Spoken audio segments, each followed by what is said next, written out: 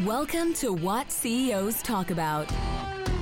Do you wonder what CEOs talk about behind closed doors? How they bring their vision to reality? How do they overcome and succeed through adversity? We share that and so much more with each episode. Now, let's get started with the show.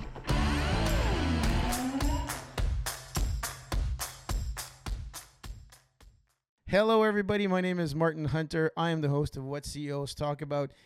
If you can hear the step in my voice, we're going to have a cracker of a show today. I think we're going to giggle a lot, and I think we're going to bring out some really, really cool stuff with Ryan. Ryan, thank you very much for being on the show. Martin, thank you for having me. This is a pleasure to be here and to be with you today. Fabulous. Thank you.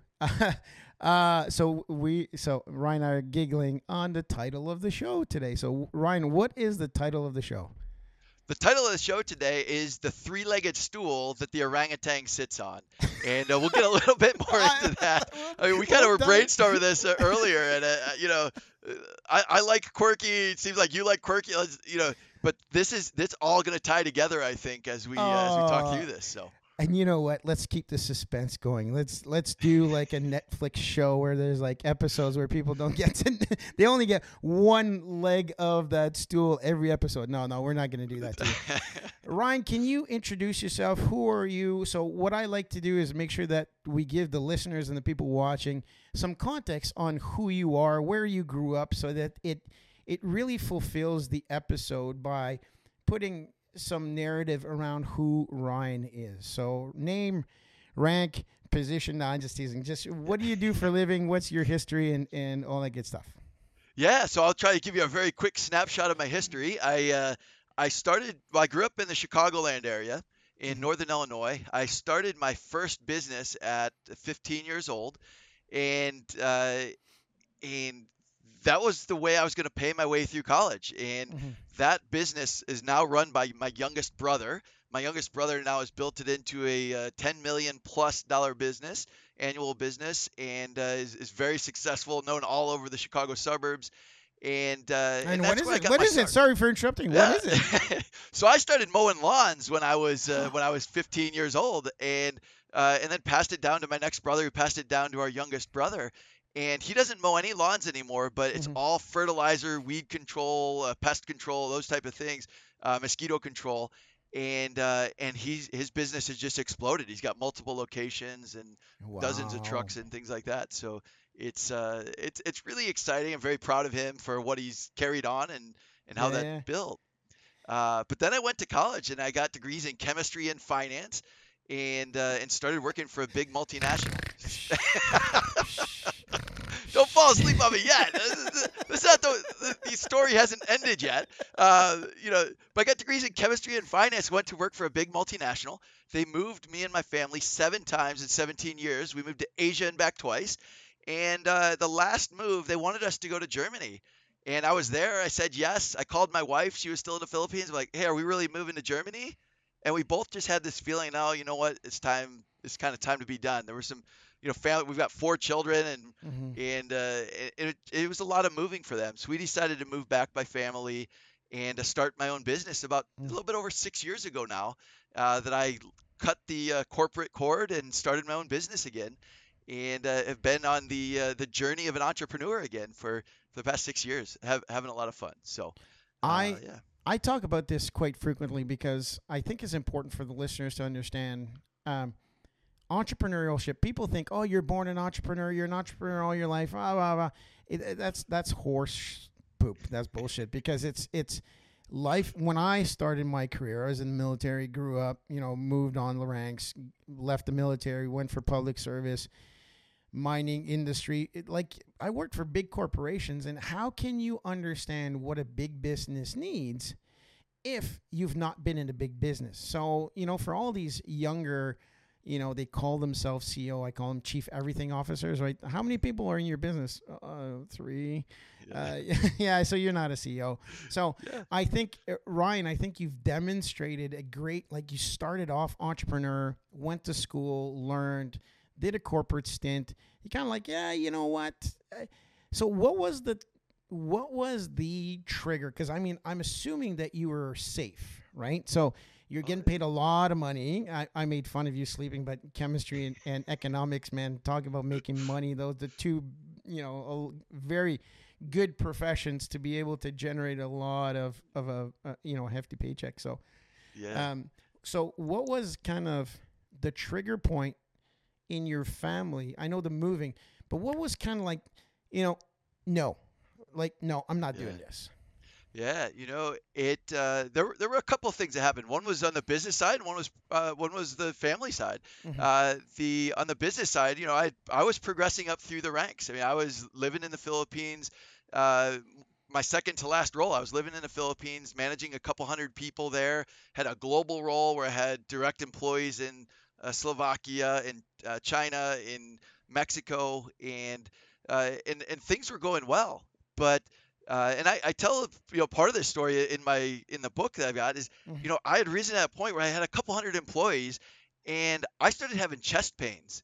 I Oh started my. having these chest pains living in the Philippines, and I went to see this Filipino doctor, and when I went into his office, he asked me four questions that really started changing my life. The first one he asked me was, he said, so what brings you into my office today? And I said, well, I'm experiencing some chest pain. Mm-hmm. I'm not sure what's going on, but experiencing some chest pain.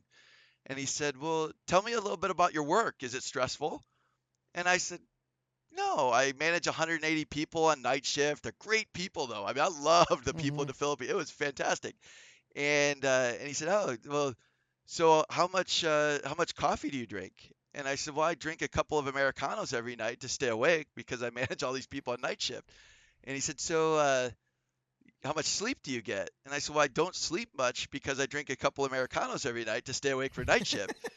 And he asked me this fourth question, and he said, so how much exercise do you get?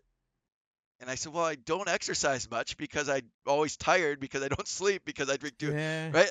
Like I was connecting these dots together, and he just looked at me and he said, Ryan, you seem like a smart guy. You don't need medicine. You don't need tests. I think you're gonna figure this out. And then he said, how are you enjoying your time in the Philippines otherwise?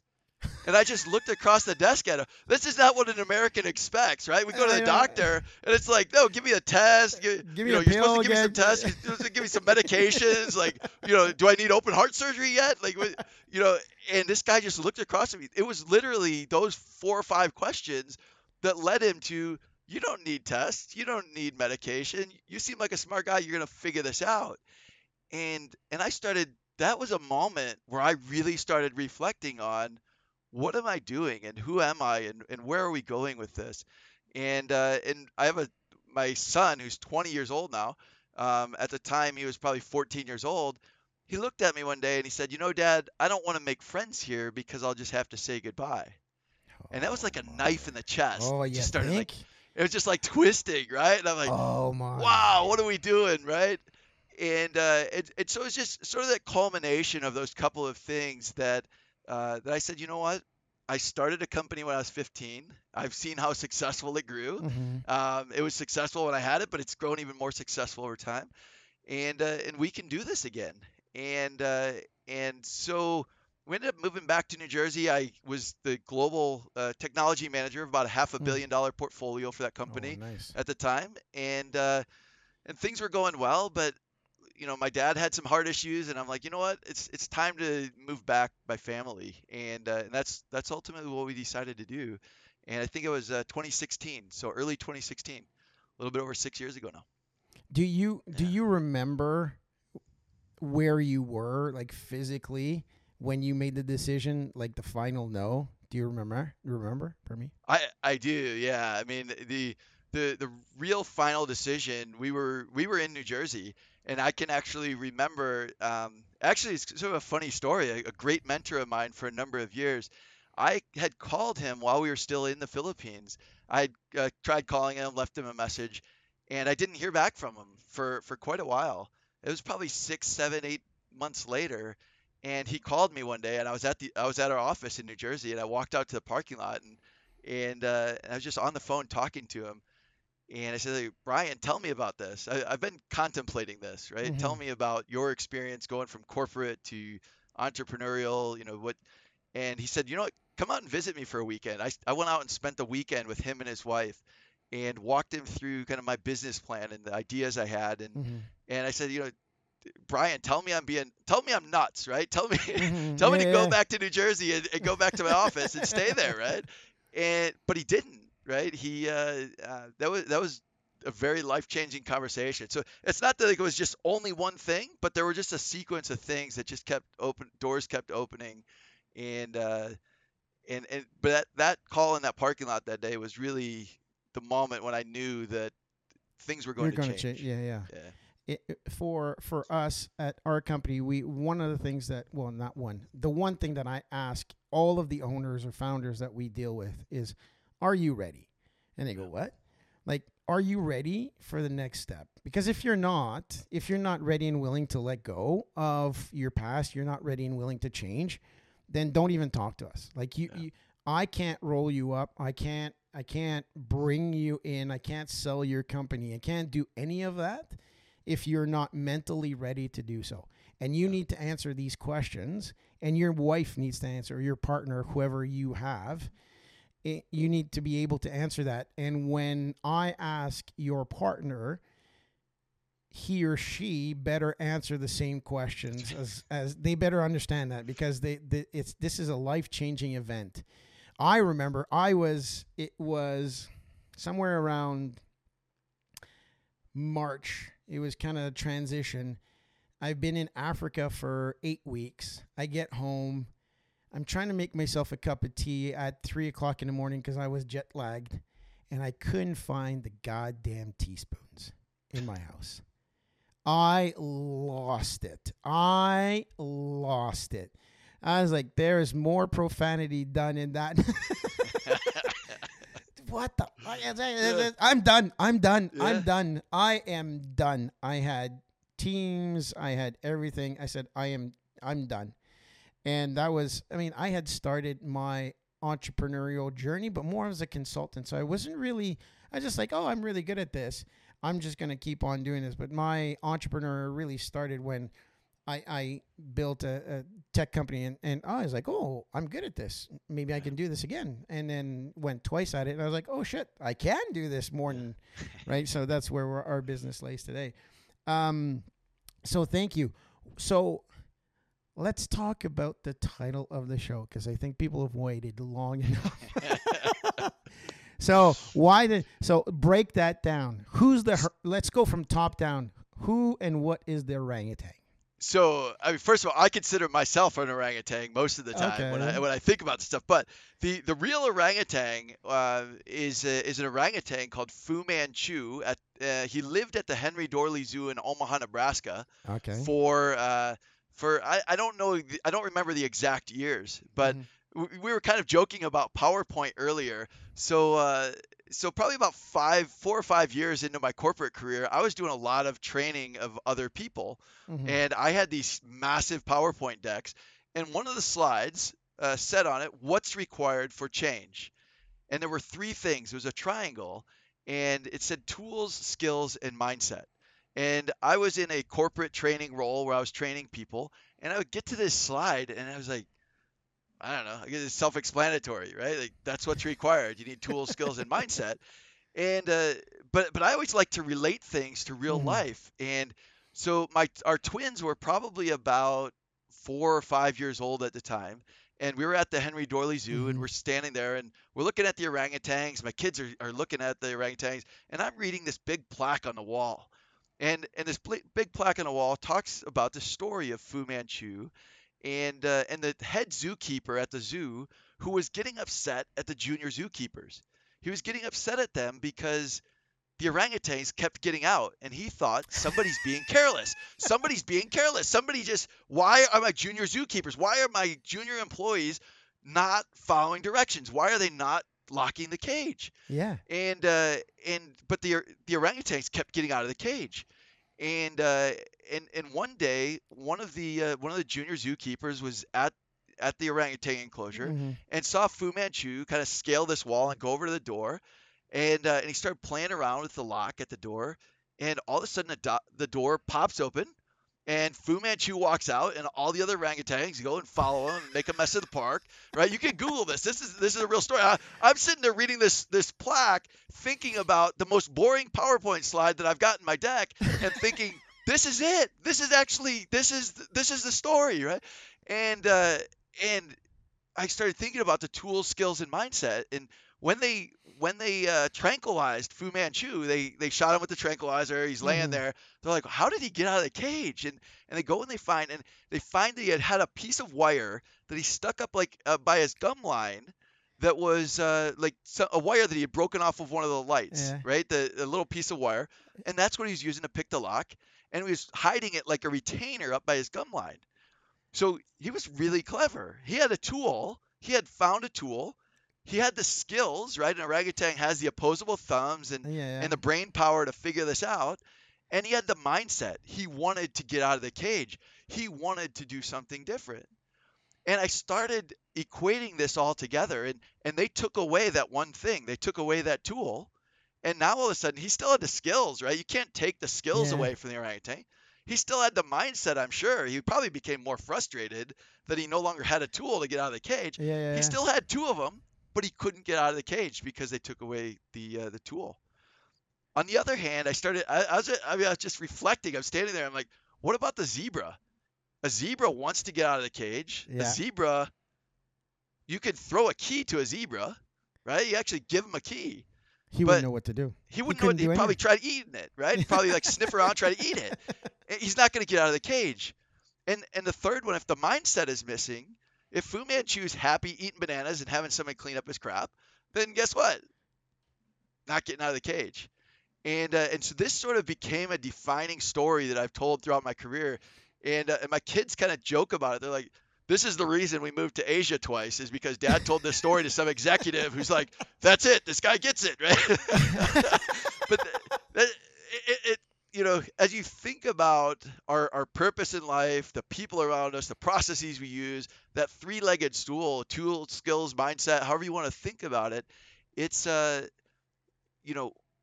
I mean, the title of your show is What CEOs Talk About. And about a year ago, I was talking to the president of a company, and I shared that story with him.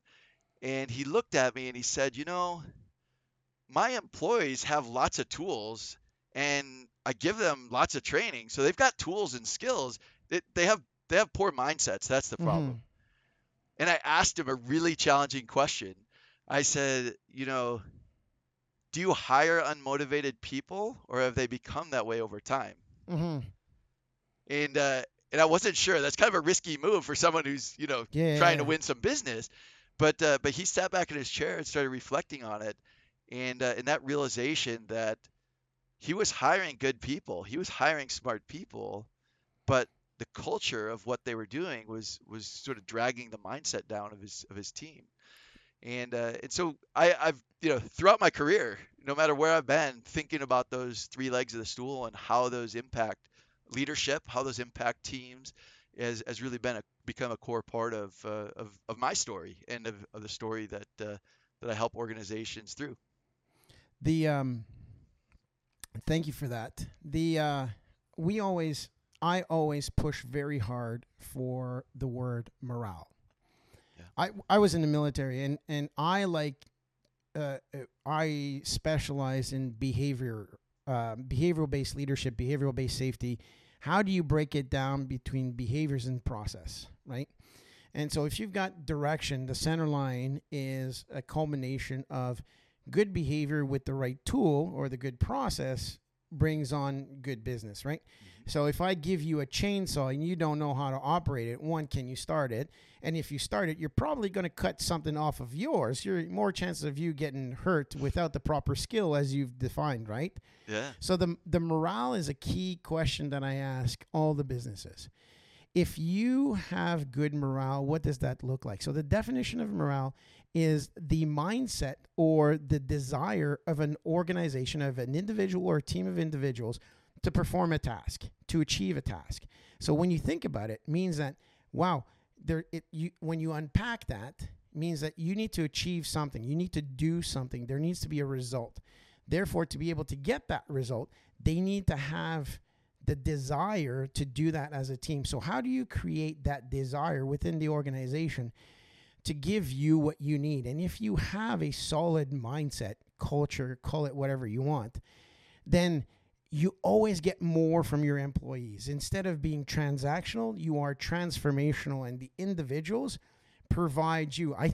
In your story, I can just imagine, you know, I'm not a biologist. Far Me from neither. it. So I can just imagine. Think of the morale issue that the entire, I don't know if you call it a tribe of orangutan or a group of whatever it was. I'm not So sure, imagine yeah. the other orangutans. They were kind of looking at Fu Manchu and going, "Hey, shit, man, you gonna like crack the door today?" And then and so day one goes by, they go, "Oh man, he didn't get it done today." Day two, Yeah. and so you can just imagine the morale of the organization of leaning on, of not providing the right tools to your leaders, right? This is where I'm pushing it. So imagine if you're not providing the right tools to your leaders, and you go, "Well, you know, what do you want? What do you want? What do you want?" Well, you know, get it done, or that really empty delegation that a lot of leaders do it. You know, I have an open door policy. You need anything, come and see me, but it's not reciprocal. So I can just, from what you've brought, you can impact the morale by not having the right tool for your supervisor in your story, right? Yeah. Yeah. And I'll tell you, I mean, one of my other stories kind of from the Philippines, when I first got there, I came from manufacturing. I'd spent, 12 years in manufacturing at that point. And then I moved to the Philippines, and they're like, "All right, Ryan, you could manage our shared service center, right? You can," and I get there, and there's 180 people with laptops and desktop computers, and I'm like, "Where's the inventory? Like, where's the waiting? Like, where's the waste at? I don't know, right? I'm just looking there, and I'm a little bit lost." And I started to. That was really where my career went from managing a dozen people to managing a very large team of teams. And as I started looking at that, I started realizing I've got to. Well, let me tell one other story. My sort of second in command there in the Philippines, her name was Riza. She was the manager of the biggest group of people that I was managing, and she came to me one day and she said, "Boss, don't you trust me?" Right? And "Boss, then you went, don't you trust me?" I'm And I sure went, all your neurons are like, going, what? Hold yeah, on, what my have I head's like done? exploding, right? Like, Yeah. she's an important person for me to be successful. She just asked me, "Don't you trust me?" And in Philippine culture, that's a pretty uncomfortable thing to go and ask your senior leader. And so I said, "All right, let's go sit down. Help me understand." And she was started to articulate to me how I was sort of micromanaging her team, and she was doubting whether or not I was trusting her ability to lead that team. And that was a really eye-opening experience for me as we sort of looked at, all right, how are we going to create the framework so that these teams can be successful? Because part of the reason I was moved to the Philippines was to solve some problems that were going on. I wasn't just there to, keep the status quo and kick up my feet on a desk. So we had to figure out a framework to make it happen. And so one of the tools is sort of I've kind of talked about some quirky things, was I started having each of the teams make a mind map of their processes. And as they actually covered the walls of one of our conference rooms, and it looked like a jungle in there. They had yarn going between, it took on a life of its own. And to me, that was a moment where I could look on a Friday at lunchtime, which is about 1:00 in the morning. I could look at it Friday at 1:00 in the morning and see, standing room only outside of that conference room, that people were going in there and engaging and wanting to hear about other people's processes and figure out how do the things connect together. And that was a moment where I felt like I could sit back as a leader, put my feet up on the desk, maybe figuratively, because the team had started owning it. They were energized. They were excited. I was no longer micromanaging. I was no longer trying to get into the details of you can't do that when you've got 200, almost 200 Oh people no, at that there's point. no way. You can't do that. You don't know what everybody's doing on any given day. You've got to create an environment in which they can thrive. And that was really a moment for me that I look back on, as you and I talked earlier about, sort of being an entrepreneur and, working in big corporations versus, having a small team. Or when I first started, it was a solopreneurship, right? Um, looking at that and saying, how do we create the right environment to engage people with morale, energy, mindset that takes on a life of its own? So as a leader, we can start to take a step back and give them the ability to be successful. And that to me is probably the most rewarding thing when we see those types of things happening. There's different levels of leadership, and I want to kind of give the audience what I think about the certain levels of decision making or problem solving that you have. So in Kaizen, you have Gemba Kaizen, which is as close to the ground as possible. So you want to keep the decision making as close as possible to the ground, and that's what you were seeing. They were engaging, and instead of you telling Riza what to do so that she could tell other people what to do, which was very transactional, you kind of stepped back and you went and say, okay, so now you're solving your own problems. So that is the facilitation. So you have Gemba Kaizen, which is the employee, the person who actually makes money. They create widgets, they offer the service, they're talking to clients.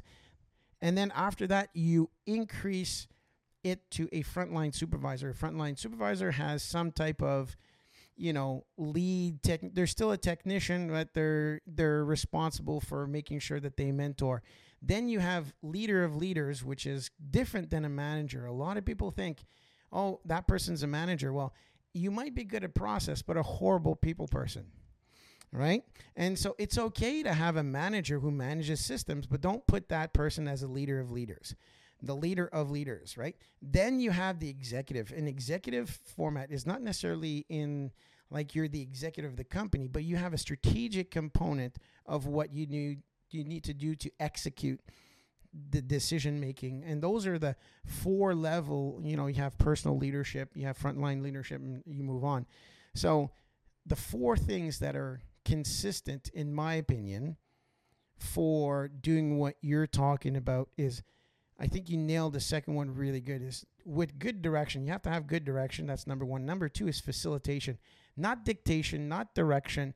You need to facilitate. And I think I was an operator for a long time as well. And so I'd go in and I'd say, well, an operator in the military. So I was very good at command and control. And then the day that I realized that when you let go, when you're facilitating, when you're empowering, there's a lot more shit that gets done. Oh, absolutely. 100%. 100%. And then the third one is elevate. And I think that for me is, how do you elevate the individual in the food chain, in that Gemba methodology, so that you're not making the decisions for them. They're educated, they're knowledgeable, they have the capacity and capability to be able to make the decisions. And the last one, and I think that is something that I want to take your orangutan, because I think it is critical in a lot of how we operate. We make fun of it, but can you see me? Can you hear me? Do I matter? Right? So when I visualize those 3 pillars, the three pillars that the stool is on, the 3 legs, it just supports the individual. Like the orangutan is the frontline supervisor, is the worker, but what's underneath it is something that you don't focus on, but is critical, absolutely critical for somebody to feel good, to have an amazing mindset. If you don't have that underneath, then, I mean, there's a lot of stuff to unpack. Sorry. I was just like, whoa, the orangutan just blows my mind. I know, I've seen an orangutan live, a male orangutan. It is the size of a beetle. Like a car Volkswagen Beetle. It is a massive animal. Don't ever think that orangutan is nice, and it scares the shit out of you. It's massive. That's right. Yeah, I think Yeah, I think you've hit the key points there spot on. That um, creating an environment, creating a framework, creating some direction for people to go, and helping them to see that vision is really a core part of it. And then as leaders, we want to support them and make sure the legs of the stool are holding the orangutan up, or holding the supervisor, holding the worker, holding people up, and propping them up to be successful. And so I view all of us as a journey. I mean, I hope that I'm still having conversations with guys like you, 25 years from now, as I continue my career and learn something, and banter about these types of things, because um, I think the moment we believe that we've got it all figured out is the moment we start dying, right? It's the moment that, Oh, you know, and as leaders, I see this sometimes, that um, technical experts sometimes get promoted into leadership roles, and being a technical expert does not necessarily translate into building teams and building coaching people, and in fact it can have quite a negative effect when the leader feels that they need to be technically competent and need to show their technical competence. It can actually have a really detrimental effect on the team. So oh, I don't think it um, can. It yeah, has. it I does. think, I think It there's no. does indeed. Oh, so you think about it.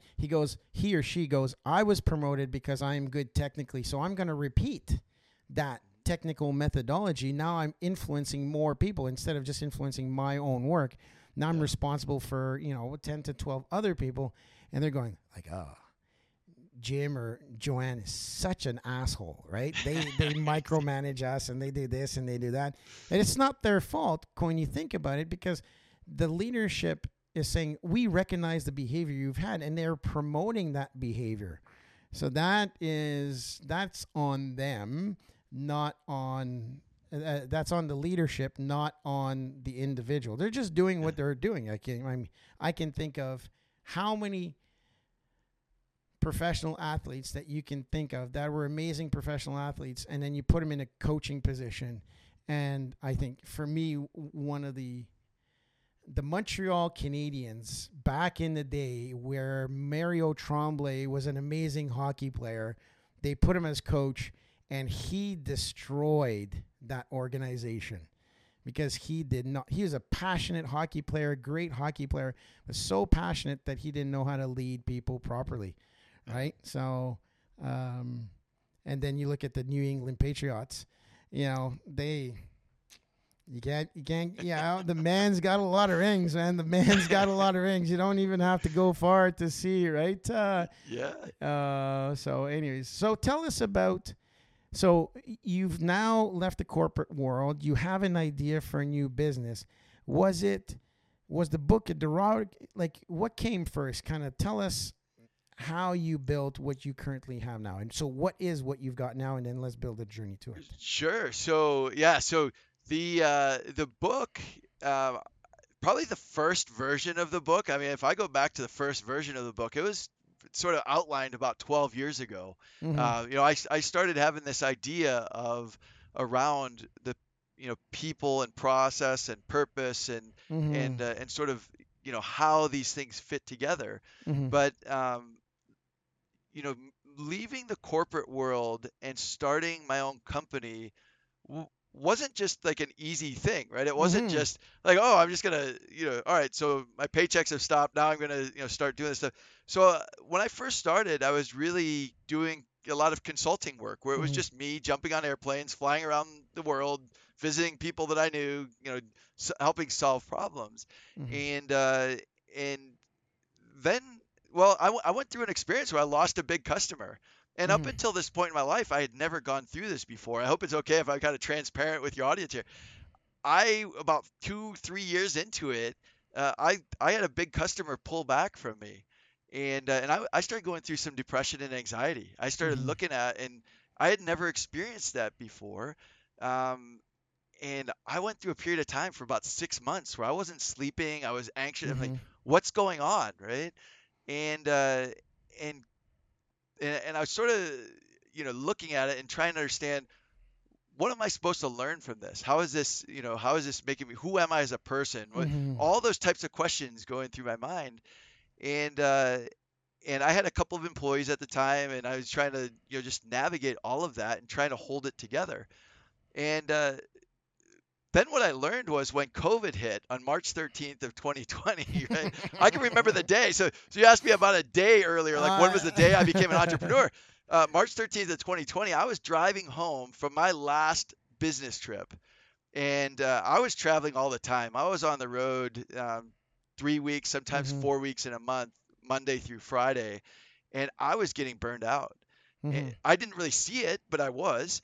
And I was driving home, and every single project we had was canceled that day because everything that I had built my business around was built around going on site, facilitating Kaizen events, Gemba, Mm-hmm. facilitating, working with teams around these things. And every project I had on March 13th of 2020 that I had built up for 3 years by that point, or 4 years, was just gone.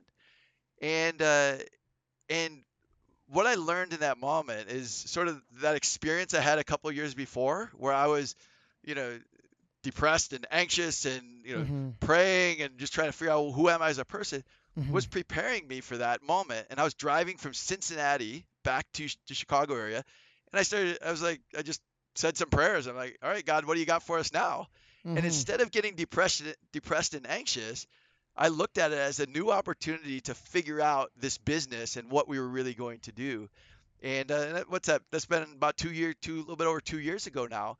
And I started hiring some of my former team members back in the Philippines, and we've Mm-hmm. got a software development team now, and we're helping organizations to clarify processes, simplify processes, document them, and ultimately even execute on them. So Mm-hmm. we've created kind of a shared service organization there. We're building this software platform around process documentation to help people with a simple way, a clear way on how to enable small to mid-sized businesses to do what the bigger companies do. And we're just finding great success with it. I'm just having a blast. Like hiring some of those people again and making my whole business virtual and just navigating that as an entrepreneur. In a big corporation, you sort of have all these resources, right? It's like, I need IT. Oh yeah, I've got a Yeah. whole team we can put on that, right? You need a sales team, Salesforce. Let's just put the new marketing platform in front of them. Um, when it's your own money and your own business, and something like COVID hits, right? It's like I got to Oh pay the bills shit. still, right? Um, so those learning experiences as an entrepreneur, as a the second or third time entrepreneur now, I look back now and it's a lot of fun. I think my faith has grown. I think all these things just all right. How do we just do good things for other people, build relationships on which we can ultimately succeed and succeed together? So that's become a big part of the journey there. It's uh, I help a lot of I've seen some pretty horrific things in my military career. I buried children. That really hit me hard with PTSD and stuff like that. So when being shot at, shooting back at people, death and smells and stuff like that. When you come back to the Western world, the peaceful world, and people flip out on different things, I always kind of pull people back and I say, hey, listen, like recenter.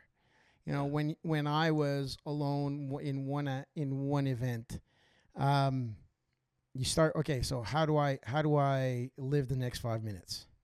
So you kind of pull back, you kind of recenter everything's happening in the world. You kind of bring it down and focus. I don't want to say it's like a mental meditation, but when you're in combat, things slow down when you have this event of survival. When you're primal, everything kind of slows down. And it's really cool to feel, but not back then, right? So those experiences we learn from, and yeah. So if we can harness that energy, I think in the right way, and thank you for your service, by the way. That's far more powerful than I lost a customer and I went through this, right? Like I don't know. But It seems meaningless, but yeah, it's But the that point mental is that energy, right? the point of the matter is that you're regardless if you're getting shot at or not, the human reaction is similar. It's survival. Like you're like, oh shit, I've lost all my clients. And I don't know how many kids you had back then, and if your partner works or not, and you're like, shit, will I pay my bills? That's right. Yeah, will I be able to put food on the table? I don't want to tell my kids that they can't go to soccer practice. Yeah. Will I be able to pay my mortgage? Right? Those are as primal survival, because our survival is different now, right? It's not life or death. Well, it is life or death, but the threats are different. They're more fiscal than anything else. Yeah. And when you recenter, you say, okay, all right, I can't control everything, but what can I control? And then you go, okay, so I'm healthy, my wife is healthy, my kids are healthy. Okay, great. What do I do next? Okay, business is not going so well. Is there anything that can salvage? No. Okay, so how do I gently look at the next thing, and then the next thing, and then the next thing, and then the next thing? And I think too many people try to connect all the dots when you say, hey, let's just take one step at a time. Yep. Figure it out, right? To bring it back to your point, where's my mindset? Yeah. Right? Do I have the skills to get out of this hole? 9 times out of 10 is probably yes, right? 9 times out of 10. Now, do I have the right tools? Okay, so I might have to buy a tool or not, but do I really need a 1500 DeWalt tool set, or can I go and get a multi-bit screwdriver? Will that do for now? Right? That's just kind of thinking, what tools can you take? But I think the most critical part is, where's your head at? And I think and you've got the stools, and if you've got those three legs, then you're the orangutan. That's right. Right? And so you kind of adjust the seat on there. For those who are listening, the word entrepreneur comes from the French word to entreprendre. So entreprendre is to take on. And so a lot of people think that as entrepreneurs doesn't mean that you're a good leader, you're a good starter. You're good at building things, at great ideas, but at a certain point, you should hand off to people who are used to dealing with process, people, and not mindset, purpose. Purpose, exactly. Yeah. Thank you. Exactly. And I think, so I get a ton of joy out of collaborating with other CEOs and helping them to look at and assess their business and look at, what's working and not working and those type of things. But rebuilding my team or building my team now with some of my former colleagues in the Philippines, and stepping back into that leadership role again, where we're looking at it and saying, all right, how do we? It's been humbling but exciting when I've reached out to some of the folks who used to work for me and asked them, would you like to come? Here's what we're building. Would you like to be a part of it? Mm-hmm. And I had one of them recently who told me, he said, well, I already quit my job I already handed in my resignation because I heard you might be calling me. And I thought, to me, this was exciting. Like, I'm like, you know what? I left an impression with the people that I was leading that they want to come, and in today's environment where we hear about these, the great resignation and the great reshuffle and employees being disengaged and these type of things, when I call a former employee and say, would you like to come work for me? And they say, I already handed in my resignation because I had to give 30 days notice and I heard you might be calling. As a leader, this is humbling to say, wow, this person's putting their trust in me. They don't even know what I'm doing, right? but it's also exciting to see, as entrepreneurs, as leaders, if we can create those cultures that draw people towards a vision, towards an idea, that's just exciting, I think. And especially with so much disengagement in the workforce today. I call it singularity of purpose. So I worked for BNSF Railways as a consultant to help operations, and there's this gentleman who had been a railroader. His father was a railroader, and I think it was Spokane or somewhere in the West. and this older gentleman, and we're sitting down, we're conversing between unions and management, and this gentleman just kind of puts his hand up and doesn't talk. He's like, when did we lose singularity of purpose? And I'm like, so he's actually sitting just to my left, and it was like maybe 50, 60 people in the room, and I'm like, holy shit. That just gave me goosebumps, right? And you're like, the guy doesn't say anything. He says, when did we lose singularity of purpose between union reps, unions, and management and leadership and clients? And I'm like, man, can I steal that? Can I get that? Did he trade that? Did he trademark that? No. But so then it brought it back, right? So in the military, you had missions and objectives, so it was mission critical. So mission critical, it says, it was the same thing as singularity purposes. If it's not mission critical, you don't do it. And then if you look at Tim Ferriss, he's got the acronym DEAL: Direction, Elimination, Automation, Liberation. So how do you create, it's kind of similar, that singularity of purpose, to be able to align. And we had a prospect just on Friday call me up, and he said, holy shit. I go, what? He's like, your team are all alike. I said, that's not true. We've got diversity. And so I took offense to it. Like, dude, I am super inclusive. Like I was like, inclusive mindset, inclusive religion, inclusive, like, I work hard to make sure that we're inclusive. Right? He's like, no, that's not the point. He's like, everybody is happy. Yeah, okay. Yeah. Everybody, our number one core value is get shit done. He's like, everybody says get shit done all the time. And everybody's well-grounded. Everybody acts on data. So all of our core values are really demonstrated. And I said, I work my ass off. Not just me, but my COO, Kevin. We are people first kind of individual. And it's like, not people. We look at economics and all that good stuff. Without money, there's no people. Right? When we, it's like a 51-49. If there's a decision that needs to be made for people, we always pick people first. Right? Because without people, nothing gets done. So we're always kind of in that mindset. And I said, we encourage that. So now we've been able to, the companies that we work with are now turning and going, all right. And it's kind of, they want to work for us. So you're kind of not ashamed, but you're kind of like, sorry. Like the client's employees go, hey, I want to work for Urgio. And you're like, yeah, you kind of are indirectly, but then we embed, and then as we work with the organization, they feel that there's a culture shift.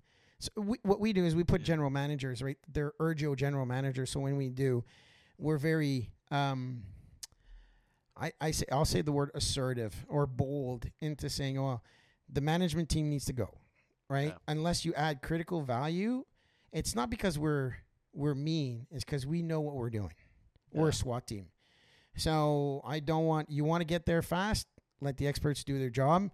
You can still get paid and all that good stuff, but just get out of the way but what we do is that we embed that leadership, that operational excellence mindset of putting people first and making sure that the people see the value flow to the customer inside the organization. We can turn that around pretty darn quick. And that, Ryan, is, I think, our key to success.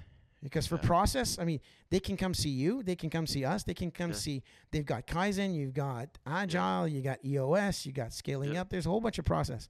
What's the difference? Yeah. What is the difference that you sell? And I think that's the reason why we're so successful, is because we can bring that singularity of purpose mindset. Yeah. Sorry, I just went on a rant. This is really, I love that. I love the way that you articulated that. You asked a little bit earlier sort of how the book came to fruition, and I told you that first draft was probably 10, 12 years ago. But the moment that it all became clear to me how it all was going to fit together was about a year ago. I went to something called the Purpose Summit. It was in Detroit, Michigan. It was, I think, the second one they had done. We hadn't been going to many, events or things like that because of COVID. And I went to this one. I was like, you know what? I'm going to go and see what this is all about. And as I was there and as I started really just for 2.5 days reflecting on purpose, like that's all the conference was about was purpose.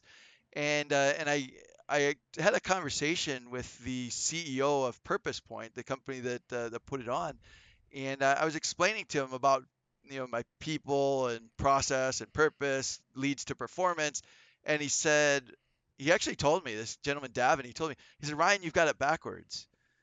And I said, no, I've got my equation is purpose plus people plus process equals performance. Performance is and he said, what if you thought about it and you put purpose at the end, that you're trying to fulfill a purpose instead of trying to fit purpose in at the beginning, like trying to force it in. Ooh. And he said, what if the purpose that an organization had was the ultimate goal instead of performance being the ultimate goal? So your performance should fulfill your purpose. Correct. And he had this debate with me, and at the time I was a little bit offended. I'm like, I don't know, I'm an equation guy. I'm a chemical finance guy. Like I know math. what are you messing with my equation for, right? And but as I started reflecting on it, it all became clear to me what I really wanted to build my vision in the book around. And the sentence that I tell people is that clearly aligned processes should enable your people to perform and ultimately fulfill your organization's purpose.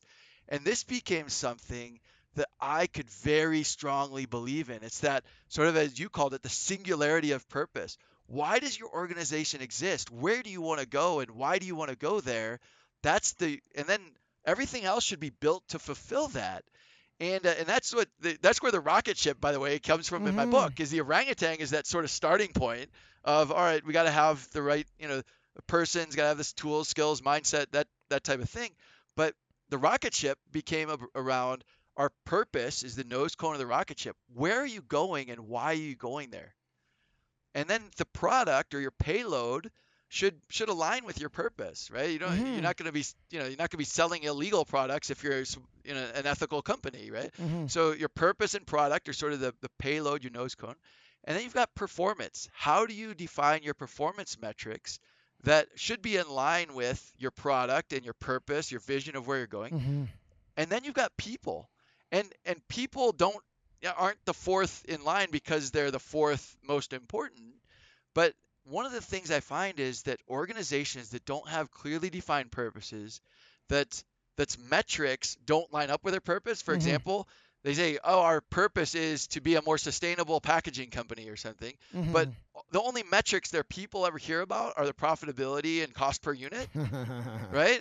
That misalignment there, it throws people completely off because the employees no longer believe that the purpose is really the purpose you want to be, because they're being hammered on metrics that are not aligned with that purpose, and they get confused and frustrated, and they get disappointed, and they get all those things that happen, and process is actually at the bottom of the rocket ship, because the processes should respond, should enable the people to follow their GPS, their roadmap to get to that purpose, that focus on where we're going and why we're going there.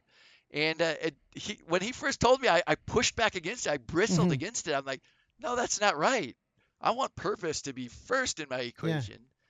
But when I started, that was the moment when the whole book became clear to me that, this rocket ship, purpose is not, we're not going to try to wedge it in there like, all right, we're going to start with this. Purpose has got to be the vision of where and why, and everything else should align to that. And your process is really at the bottom. I like helping people with process because that's who I am and that's my thing. But I only want to enable people to be successful at getting where they want to go. And as that became more clear, my business just became stronger and stronger and stronger with that clarity. So that's kind of been the journey we've been on. It's I want to tell a story about frustration on really demonstrating the right, or what are you measuring?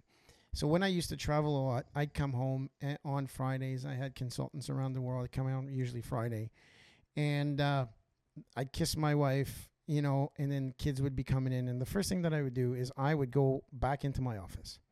And the reason of that was I wanted to close out all my expenses. I didn't want to have to think about it over the weekend so that I could maximize my time with family. Well, those were my intentions. But what my actions were demonstrating was, you've been away from the entire family, you son of a bitch, for the entire week. And the first thing you do is lock yourself up. I didn't clarify the expectations, didn't clarify what I was measuring, the measure of success, to say, hey, listen, hey, Tracy, I'm coming home and I need 2 hours of quiet time so that I can close that off and so that I can be fully focused 100%. Oh, yeah. Absolutely, my love. I'd be delighted to, make sure at 4 o'clock, if you're done, if you're not done, let's call it quits, okay? I'm like, aye, Captain, let's go. And so leadership in understanding the relationship between all the P's that Ryan has mentioned is your job.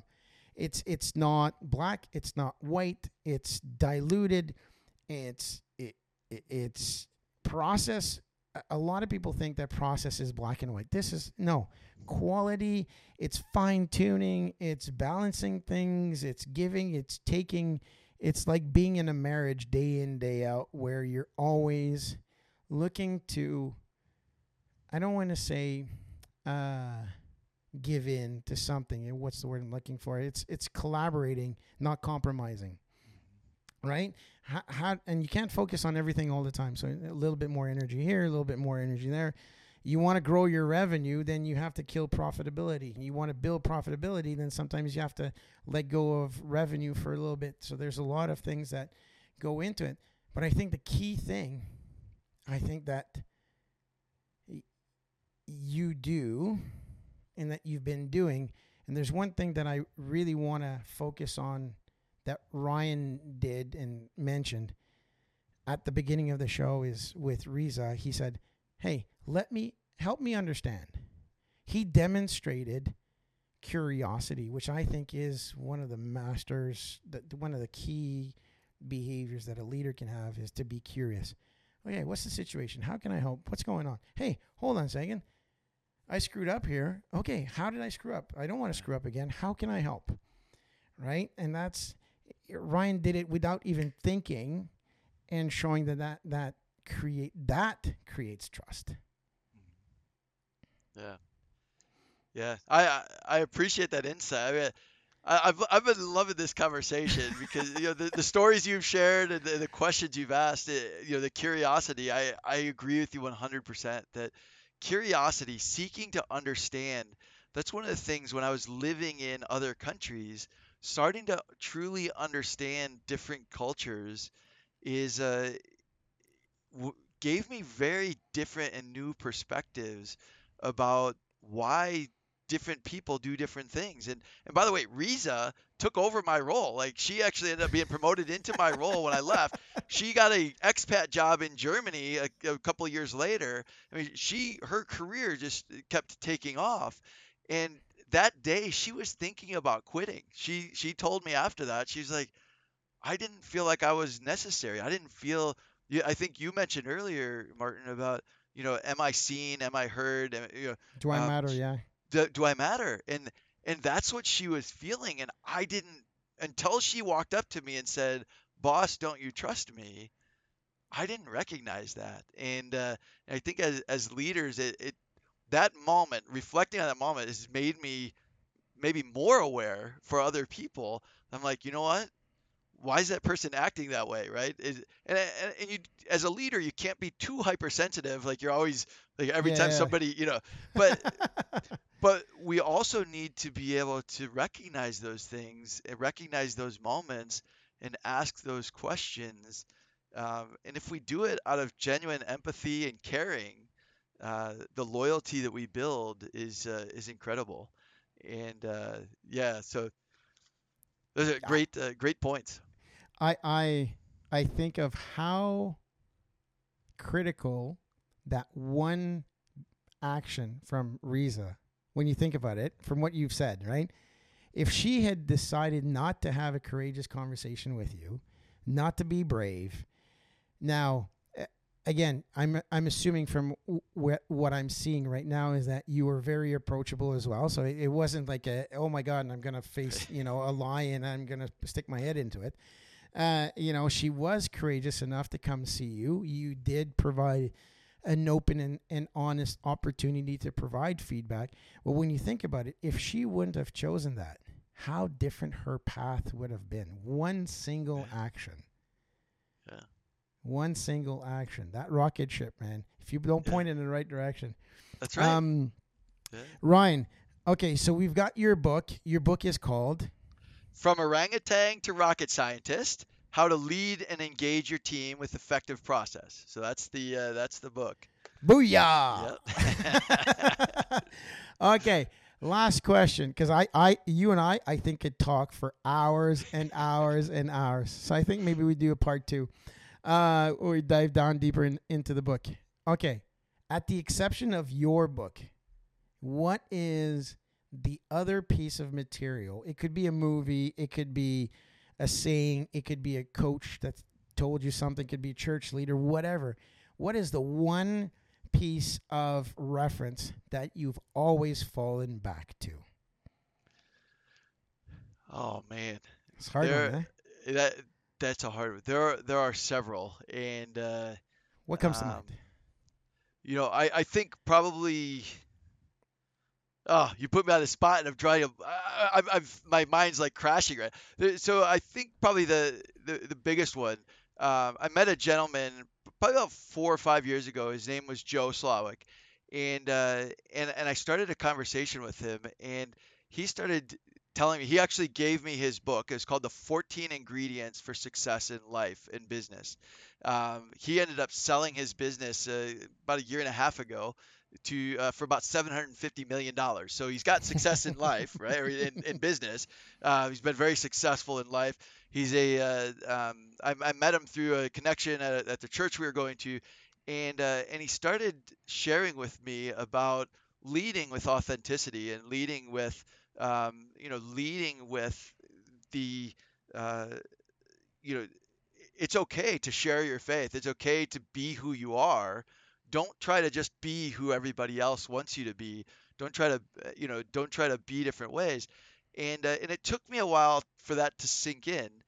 But I told you about that depression, anxiety I went through, and coming out of that, I was sitting with a group of men. He wasn't there that day, but it was a group of men who he had together from time to time, and I shared a little bit about the struggles that I had gone through, and one of them looked at me and he said, Ryan.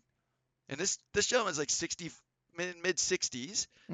He looked at me and he said, Ryan, I went through the same thing in 2008, 2009. I thought I was going to lose my entire business. And this guy is somebody who, he's got a dozen buildings around town here with his name on them. And I started learning that authenticity, being able to share with other people. I was afraid to share something like that with such a successful businessman, that I'd gone through these things, that and I think I keep going back to leading with authenticity, sharing those challenges we've gone through instead of just hiding them and trying to look. The picture sometimes comes to mind of a duck, right? A duck looks very calm on the pond out back there, right? but his feet are going like nuts underneath. And the more I've become open and authentic based on the advice of some of these people in my life, the more that other people have started opening up to me, and relationships have become stronger and stronger.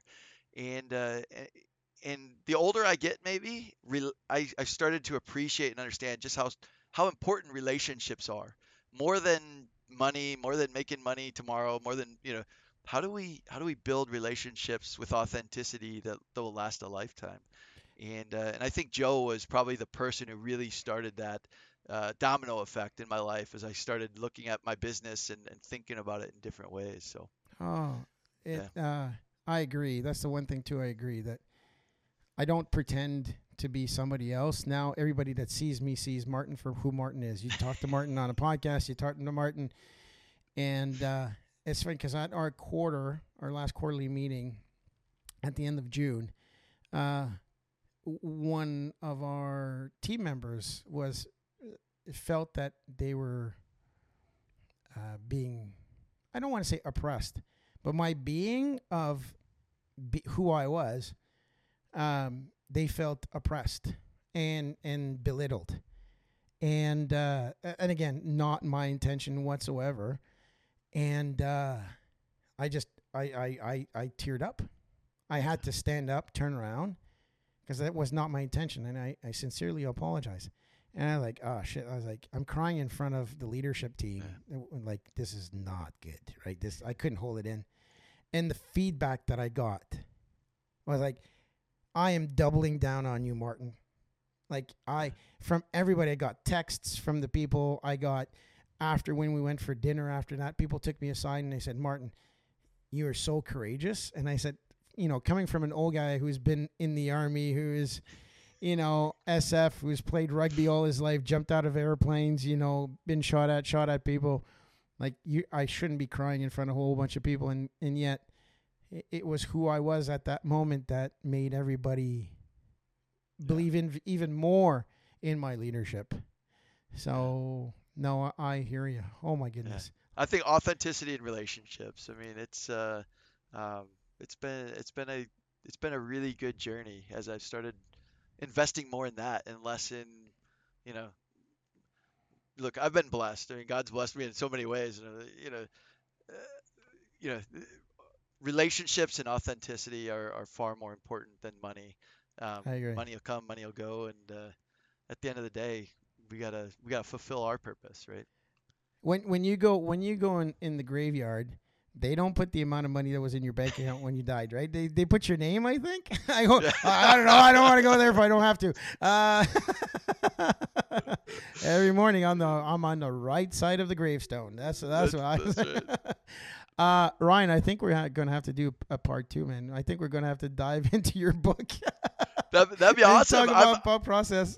Look, I've loved this conversation and appreciate your perspectives on people and purpose. I think we're very well aligned in some of the things we're talking about, and I really want to thank you for your service and appreciate the challenges that I'm sure you've been through in some of the things you alluded to. So thank you. Appreciate it's a big deal. So.